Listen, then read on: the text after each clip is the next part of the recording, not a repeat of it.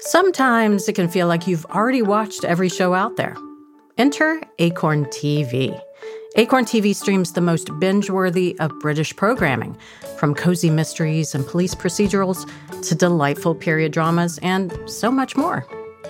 Do you love a clever, cheeky whodunit? Then check out Midsummer Murders. The new season is out now.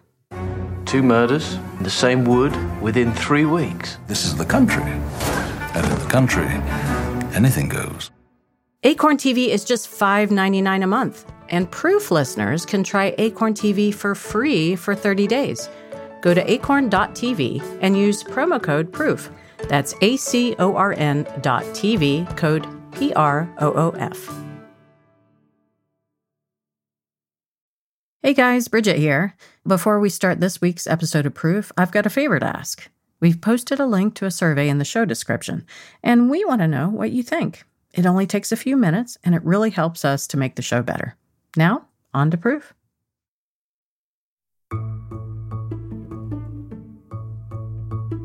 For some that work in the restaurant industry, serving others doesn't stop at the end of the workday. The call to serve is especially strong in times of need. Restaurants and their workers are often the first to set up fundraisers for those who are down on their luck. One famous example is Jose Andres.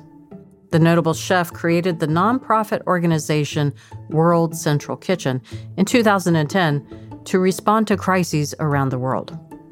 In 2017, after the devastation of Hurricane Maria, World Central Kitchen served over 3.5 million meals in Puerto Rico. And it's not just famous chefs doing this great work, and it's not just a modern phenomenon. There's a real history of restaurants in the U.S. helping those in need. In the late 1800s, some establishments, known as penny restaurants, would charge customers a penny per menu item. So, a filling meal of bread and a bowl of soup would cost next to nothing. These places became more widespread during the Great Depression, a time when people faced hours standing in bread lines. Penny restaurants were an alternative, one that served a little dignity with the meal. Today's story is about 2 very special people in the restaurant industry that, during the pandemic, answered the call to serve others. They offer vulnerable communities food security, relief, and dignity.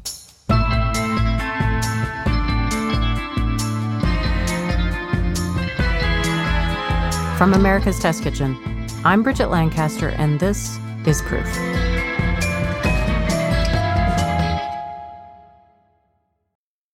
You know the drill. A friend lands a new job or a birthday sneaks up on you, and you need a gift, and you need it delivered fast. So what do? Well, if you want something delicious, locally made, and handcrafted, you should head to Edible's website or visit your local store. They've got so much more than just fresh fruit arrangements as well. There's all kinds of gourmet treats to choose from, like miniature New York-style cheesecakes or dark chocolate caramel popcorn. Or how about fresh dipped chocolate strawberries?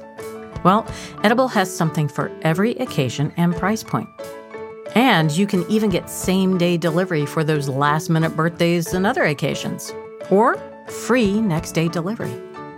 Visit edible.com or your local Edible store and get $10 off your order when you use the code PROOF at checkout. That's edible.com, offer code PROOF.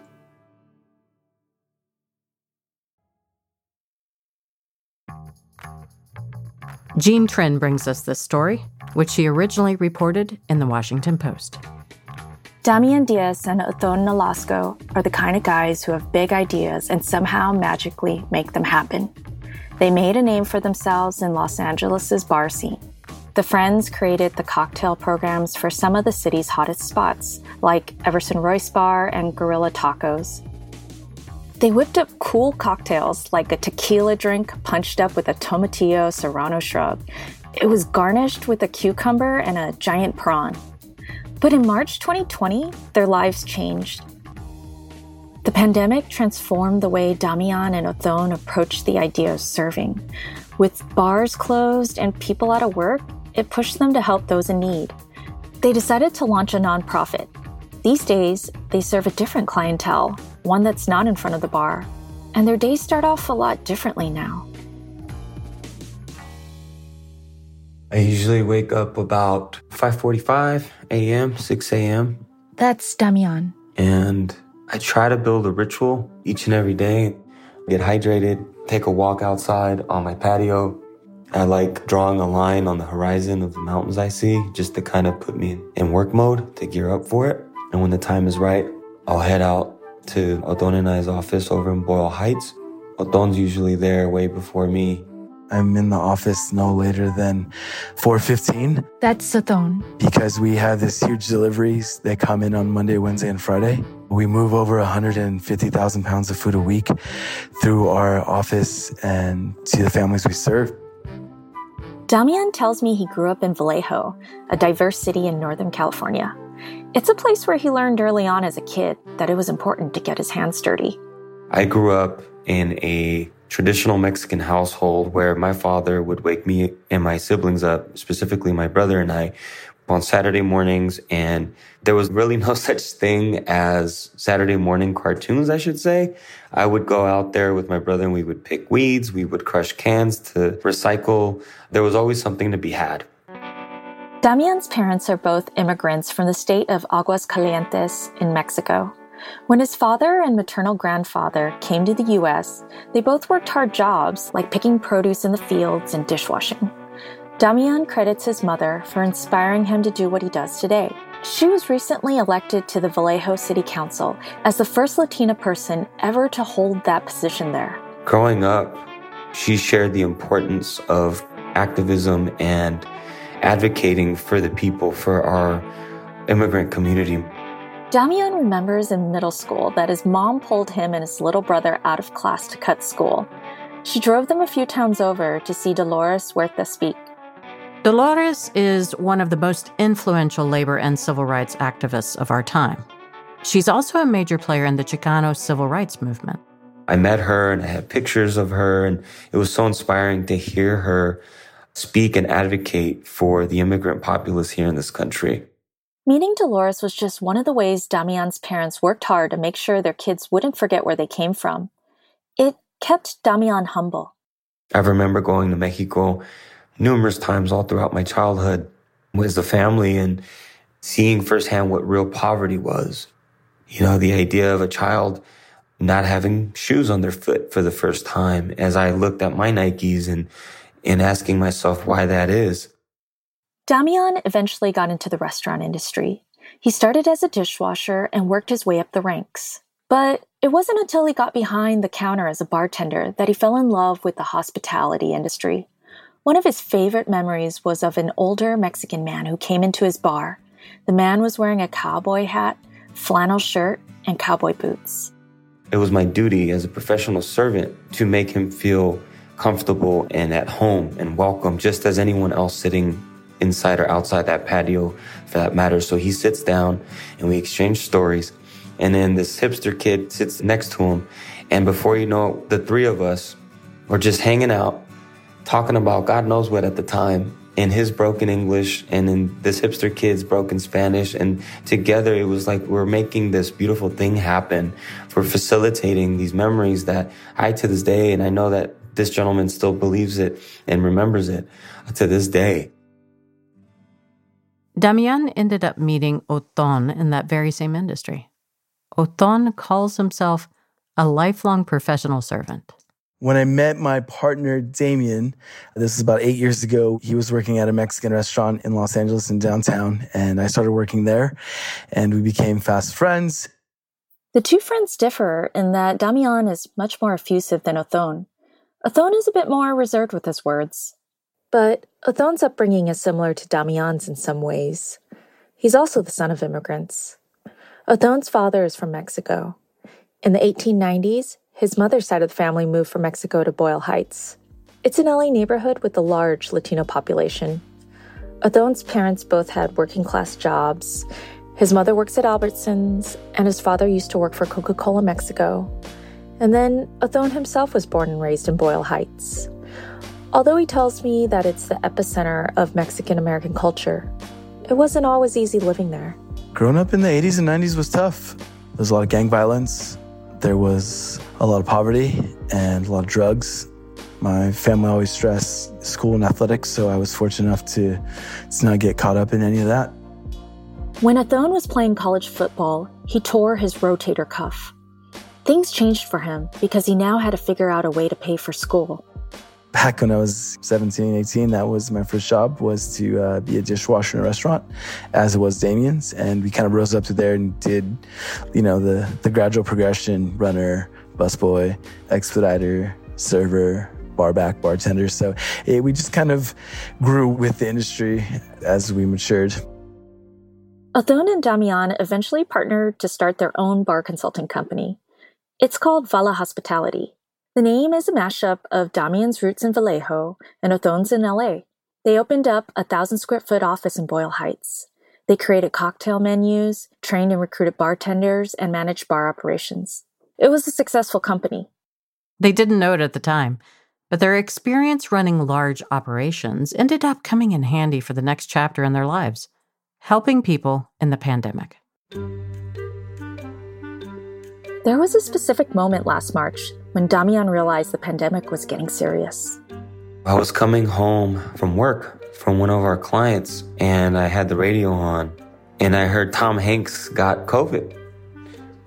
And it sounds a little silly, but we're talking Woody, we're talking Forrest Gump. I don't know why it struck a chord, but it was someone that was so famous of his status and celebrity, where it became it wasn't just someone's uncle, or not to discredit any of that, but someone in such a public eye where everyone pretty much in the world knew who this person was. Othone and Damian started seeing a bunch of GoFundMe charity drives pop up on social media. But those fundraisers were mostly for bartenders and front-of-house restaurant workers. Othone explains. It just seemed that nobody was even considering what was going to happen to their back-of-the-house undocumented staff. Damian also remembers feeling this way. They're our friends. And I can't tell you how many times Othone and I would invite compadres and comadres out for beers and just to hang out after work, the dishwasher or the line cooks, it's a sense of community. And what about them? We knew that people were going to be hard-pressed for money with no income. Of the 11 million undocumented immigrants in the U.S., many are pumping billions of dollars each year to state and local taxes. But they aren't eligible to receive most emergency government aid during the pandemic, even though they're essential to this country's food systems. Damian sees this as a major injustice. The folks that pick those lovely fruits and vegetables, to the folks that put them in boxes and logistically distribute them to all the hotels and bars and restaurants that we grew to love, to the individuals that prep, cook, and clean these ingredients so that we can enjoy them and nourish our bodies with. It is a whole chain. Othone said he and Damian felt like they needed to do something about it. So we reached out to a few friends that we had worked with for years and had this hard talk with them financially. Like, how are you going to be set up if this is shut down? And a lot of our friends were like, oh, just be like 2 weeks. So that'll take us to like April 1st. And I'll just have to talk to my landlord and let them know I'm going to be a little late on rent. At the time, Othone said he and Damian didn't know how long the pandemic was going to last, but they had a feeling it was going to be more than 2 weeks. So having that conversation with our friends, they had not been able to save really anything to get them through this period of shutdown, because working 2-3 jobs, any money that they have extra, they send back home to Mexico or Central America. That's when they decided they were going to buy food for their friends with their own money. The first day, Damian and Othone headed over to a restaurant supply store with $400. Othone remembers it this way. Honestly, it was tough. It was a Thursday morning. And, everyone was hitting up, Target. That's when there was like no toilet paper to be found. And we were loading up this huge industrial cart. And I remember seeing the signs over the rice and beans saying limit 2 bags per customer. And a lot of the shelves were being restocked. And there was stuff that was back ordered already. Damian calculated that it would cost $33 to feed a family of 4 for a week. They helped 10 families that first day. Damian and Othone applied for an LLC and filed paperwork to become a nonprofit. They started asking friends and family for donations. Grandmothers and aunties would write checks. Younger folks would send money through PayPal and Venmo to get the ball rolling. They came up with the name Know Us Without You. They chose it to show how important the undocumented staff are to them.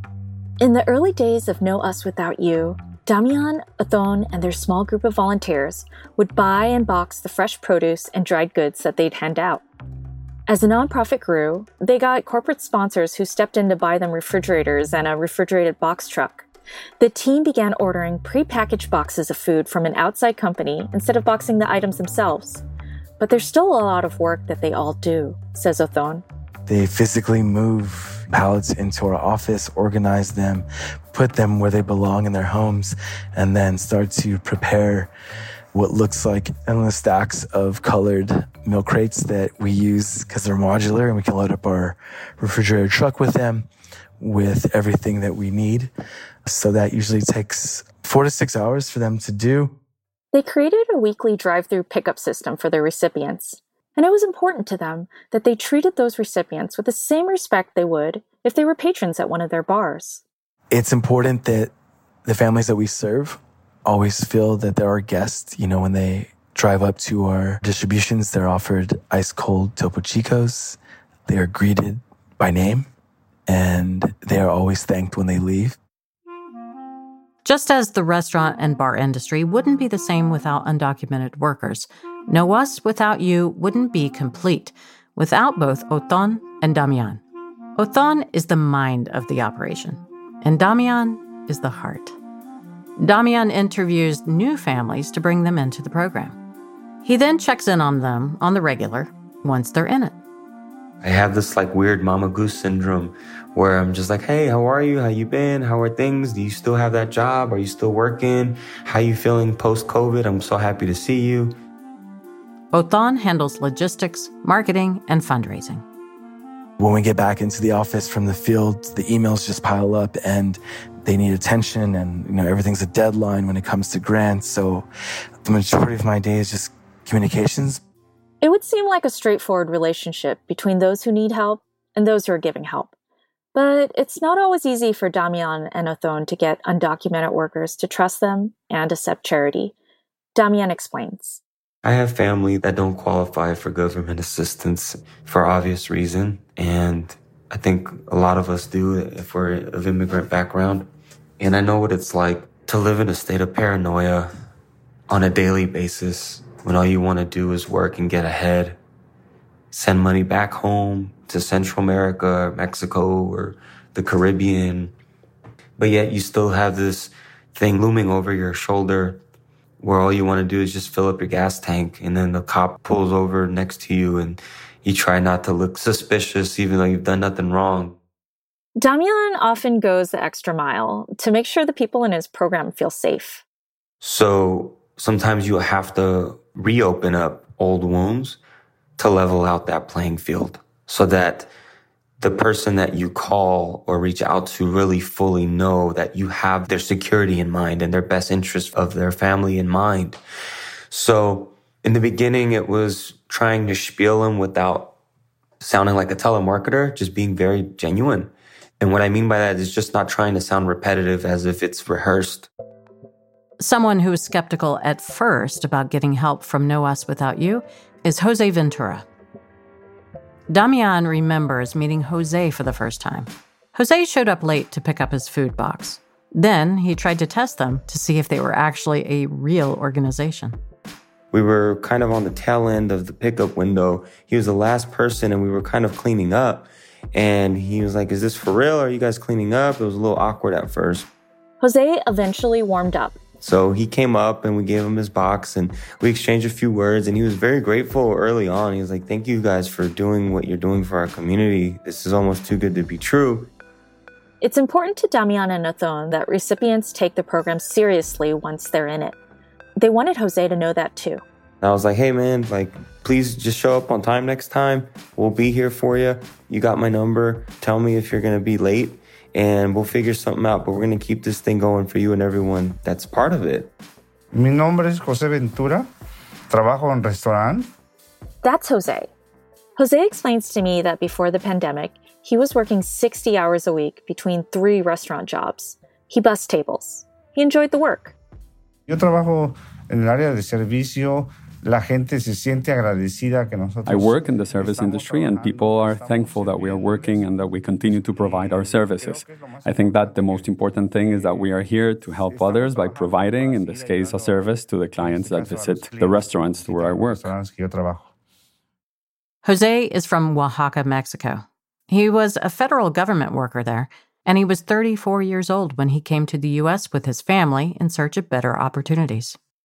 Mi venida aquí a los Estados Unidos fue por las condiciones. The way I got here, specifically my arrival to the U.S., is due to my country's situation and the working conditions there. I couldn't study, so I didn't have access to any medium-level type of work similar to what I have now. I have a family, and I have to give a better future to my family. But his family returned to Mexico because there weren't jobs for them in the U.S. Jose's been living and working in LA by himself ever since. He sends money home to pay for his daughter's food, rent, and schooling while they attend college in Mexico. Jose described what the past 4 years have been like on his own. Well, it really only has been about work, saving money so I can send it to my family. Part of Jose's work ethic is based off the concept of tequio. This was instilled in him when he was a kid. I come from Oaxaca City, where we have a constant and traditional community participation in social work. It can be a neighborhood, or the school, or building a church. It's something that all of us get involved in. We learn about this early on in elementary school.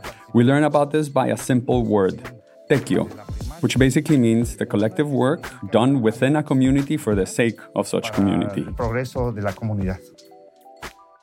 When Jose's work hours took a nosedive in the pandemic, he learned about No Us Without You. He saw the idea of tequio echoing in the work the organization did. Yo vivo con un amigo de Oaxaca, que él es cocinero. I live with a friend from Oaxaca who is a cook. He told me about the organization, and he said that some of our friends from work were also receiving food from the pantry. And I think that I became more involved 2 or 3 weeks after that. Fue que me integré. After the break, we'll meet another person who became part of No Us Without You.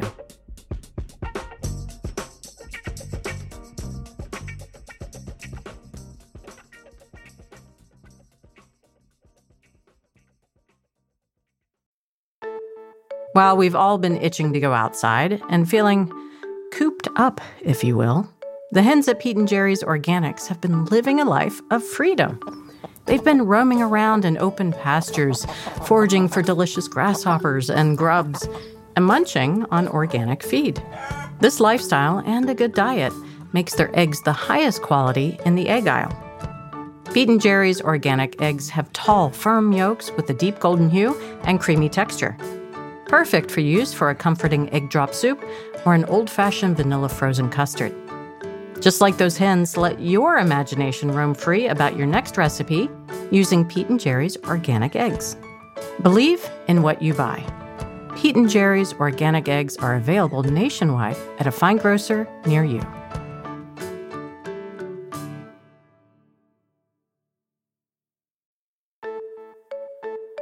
You know when you're baking and you have to move your head up and down every time that you need to look at the side of the liquid measuring cup? Yeah, well, the folks at OXO hate that too. And that's why they designed the OXO Angled Measuring Cup. Karen Schnell-War, who heads up brand and marketing for OXO, explains. What OXO learned was with certain materials, we can actually bend in the cup on the side. It actually creates an angled ramp, and that allows us to print on that internal ramp that allows you to accurately measure things in our measuring cup without having to bob your head up and down, without having to move your arm up and down. Measure better and from above. Shop all products at OXO.com. That's OXO.com. OXO. Better guaranteed.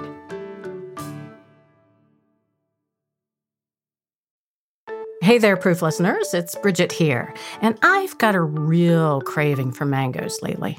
So I called on my test kitchen colleague, Carmen Dongo, to see if she can point me to some exciting new recipes. Hey, Carmen. Hey, Bridget. So what do you have for me? Well, here's some delicious options. You can have them no matter what season or time of year. First up, mango mint salsa. This salsa is fresh and delicious, combining sweet mango, tart lime juice, and spicy minced jalapeno. Oh, this sounds so good because it's going to heat you up and cool you down at the same time. That's right. Next up, we have amki lassi, also known as mango yogurt drink. Our recipe uses a pinch of salt and squeezed lime to perk up the flavors of the mango. Perfect. I could drink that by the gallon. And finally, we have Middle Eastern pickled mango. Did you know mangoes can be fermented? Ooh, tell me more. This process will both preserve the mangoes and add a little pucker to it. It's great to eat on its own, or you can use it to make a pickled mango sauce called amba, which can be used on seafood, kebabs, and even eggs. Nutritious and delicious. Go to mango.org/proof for tantalizing mango recipes and to learn more about mangoes.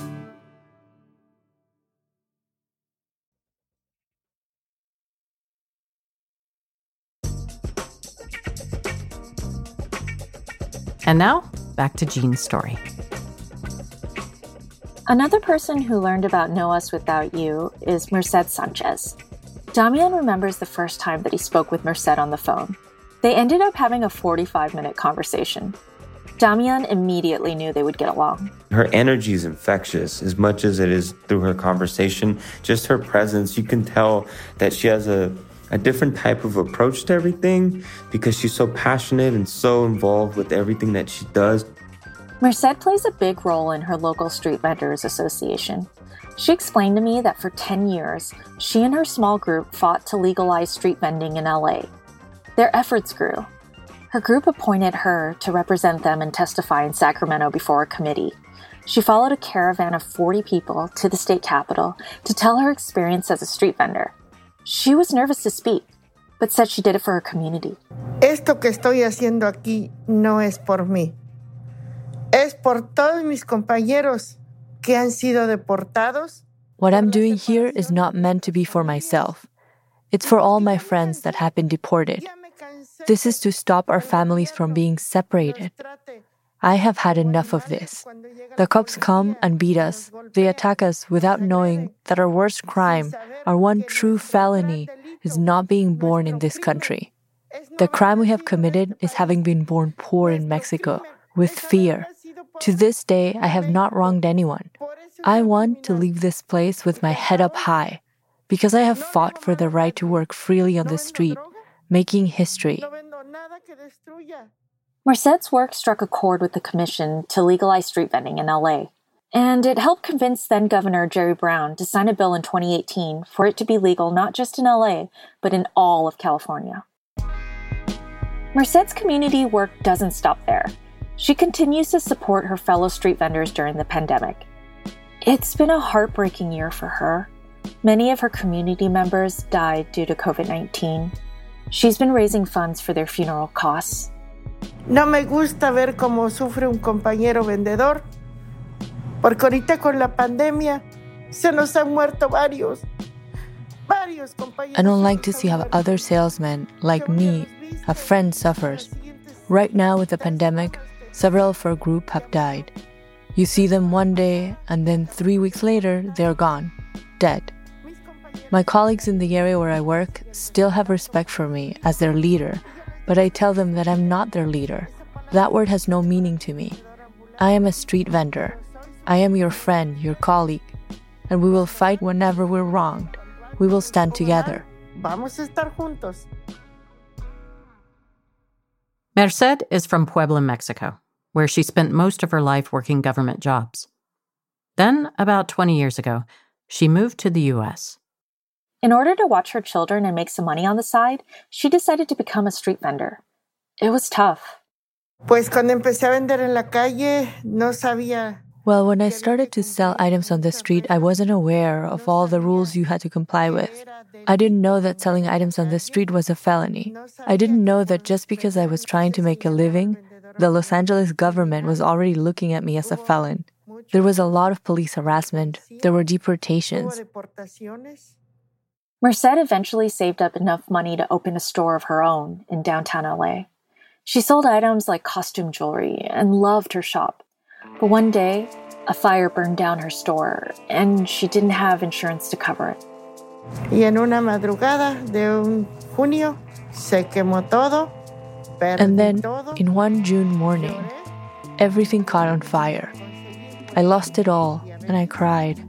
All I got left was this diabetes, but also the experience. I had learned how to buy and how to sell, so I could start over. Merced went back to street vending. She also started catering for events. And then the pandemic hit, and everything came to a stop. Merced first saw Damian on the news talking about Know Us Without You. Then she later got connected to the organization through her friend, a CNN journalist. The timing was perfect because Merced and her husband were already feeling the impact of the pandemic. Mi esposo tenía 2 trabajos, trabajaba en un Denny's y en un IHOP. My husband had 2 jobs. He also had a son. He had worked at a Denny's, but he was let go. His son would do hourly work every day, sometimes plenty, and sometimes would work for 2 or 3 hours. But he had other responsibilities, like his mother, and I had to help out my own parents as well. We all were left without a job, and we couldn't go out and work with food on the streets. So I told him, what do we do now? We only have some money left to pay the rent, and some savings in case of an emergency. We have been living off of those, but they're running out. What do we do now?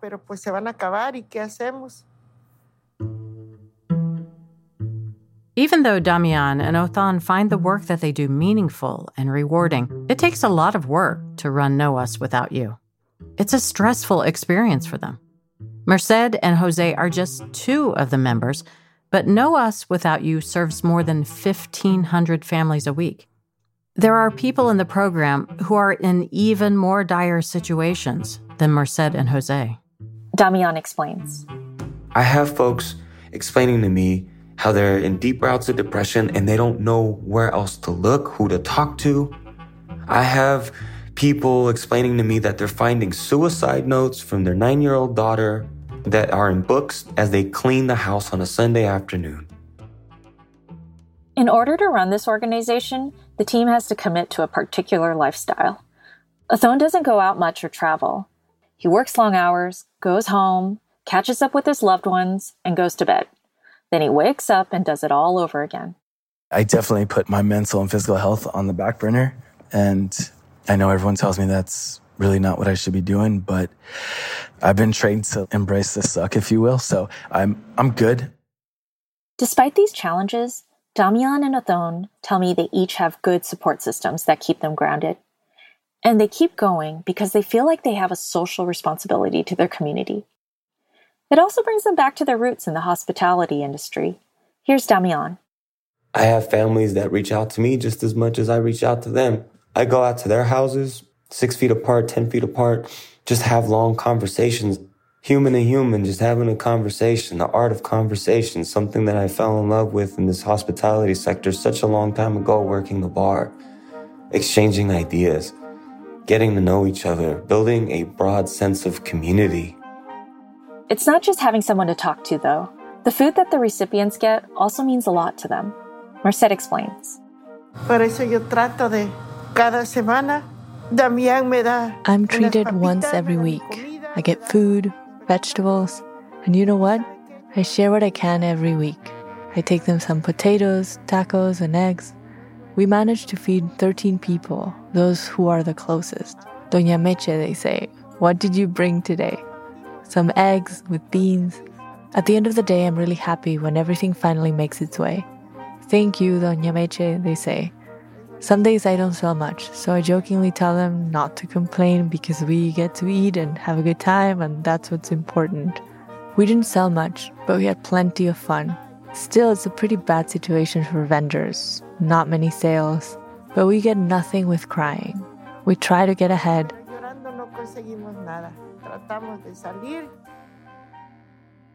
Merced told me this is more than she could expect to get from food banks and that she's grateful for people like Damian.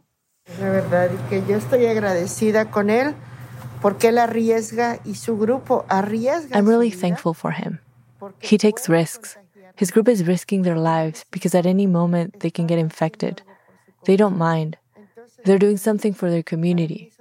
For me, that's something worth a lot of respect. I admire the group very much. They're thinking not about their own health, but they're always thinking about us, the people that need them. It's having this food that helps undocumented workers like Merced and Jose continue to live. For Jose, he doesn't qualify for most government aid. When he does, it can be just a one-time payment. But No Us Without You's help is consistent and ongoing. Jose's been receiving food boxes every week since the beginning of the pandemic. He even shares the food he receives with friends and neighbors. He sees No Us Without You living and breathing Tequio. Well, if we are really talking about the word Tequio, we can ask ourselves, are they really doing this with their organization? Do they give their time to help other people? I am truly surprised with all of this, and I feel a lot of other people are surprised as well by the organization and the path it's taken. Othon said it's important that their program's recipients are treated with dignity. They don't ever want anyone to feel like they're being a burden. We never want anyone to feel like they're getting a handout, that they're lucky to have the food we provide. There's just no such thing as that. The majority, I'd say upwards of 95% of the families that we serve have never taken any type of assistance. They're used to working for what they have. I think it's very important to treat our families like the guests that they are. We serve them. And, I always say this, that we're happy to feed those who have fed us for years. As Othon and Damian have been saving others through No Us Without You, the organization has been adding even more purpose to their own lives. Damian initially left the Bay Area for LA after a dark period in his life. His girlfriend at the time was 6 months pregnant, and they lost their child. He was heartbroken when he heard the news.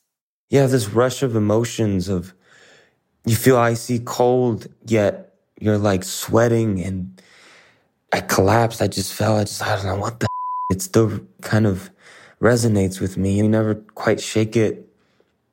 Just things didn't play out the way I thought. God had other plans, and you try to over-intellectualize and try to make some sense of why these things happen.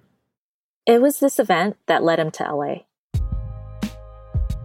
I've been part of something more than just me, this community, this breathing, living creature of Los Angeles that I have a part in now. I'm proud. I'm so happy to be a part of the fabric of this amazing city that I can tell my portion of the story and to tell others that are listening to not give up. As No Us Without You continues to grow, the team is facing their own challenges. Damian tells me they get hate mail and calls from angry people who aren't happy that they're helping undocumented immigrants. But they know it's a distraction that they just don't have the time for. We got families to feed. We got people to help. That hour going back and forth, thinking of witty things to say to respond with, that hour could be easily well spent doing something else that's conducive to our community. That's what they want. That's what these individuals want, is to detract you and take you away from the labor that we're doing. And they're not going to win that way. No way. Othon spends countless hours a day working on raising money to keep their programs going. They want more families to be able to get their food boxes. Othon told me these worries keep him up at night.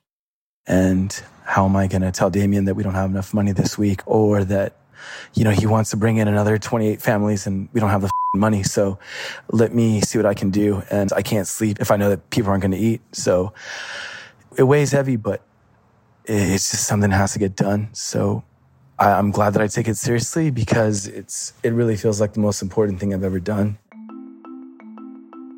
There have been other efforts around the country to help undocumented restaurant workers. But as the pandemic has been going on for more than a year, some of those programs are ending. But No Us Without You will continue to grow. Damian and Othon don't see this problem of food insecurity going away. If anything, the pandemic has caused a ripple effect. Even after they go back to work, if we can provide them with food security so that they can save the little bit of money that they're going to have extra a week to pay down the massive amounts of debt that they've incurred. If they don't have to worry about buying groceries because we can supply that for them and they can pay off the rent debt that they owe or maybe get their car back, that would be our goal in the short term. It's not just undocumented restaurant workers they serve. Now, they give food to street vendors, mariachi performers, and day laborers. They do student tutoring and rent assistance. They even help out with diapers and formula for babies. Their Vala Hospitality office space, which is now Know Us Without You headquarters, is getting a little too small for their growing organization. Othon is talking about needing more space. They just leased some land and are in the planning stages of building out a garden. What they grow will supplement the food for their families and also, hopefully, create jobs. As much as Merced is telling her fellow street vendors to keep fighting, she's doing it for herself, too. I have diabetes. I have to take care of myself. God has given me another beautiful granddaughter. She's my precious granddaughter. I have to take care of myself to be able to take care of her. Earlier this year, Jose was hospitalized with COVID. He was having trouble breathing. When the doctor told Jose he would potentially have to be intubated, it made him re-examine his life. ¿Qué acciones tomar al salir del hospital? ¿Qué hacer? What actions can you take once you leave the hospital? What to do, what not to do? Should I be with my family as soon as I can and maybe stop working a few years from now and return to Mexico to my family? I feel family is what matters the most. La familia es lo más importante. This pandemic has challenged and tested all of us. It's brought out our biggest fears, some of which have come true. If anything, Damian told me he believes this should push us to look out for one another even more. These are people that I care about on a daily basis and I check in. And sometimes you checking in could be the deciding factor in some cases between life and death. I'm speaking by experience. And I think it's time for the community, for this nation, I should say, to just check in on one another, making sure that everyone is okay. And if they're not, just listen. And if you can't be this lightning rod, quote unquote, then try and assist them in finding resources and hotlines that can help. And I just hope to bring people closer together. And as I mentioned, continue to keep building a broader sense of community and to continue to help those that continue to help us when things get rough.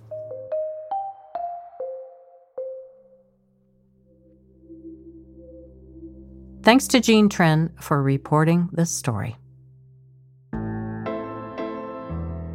If you like Proof, be sure to subscribe wherever you listen so you'll get new episodes as soon as they drop.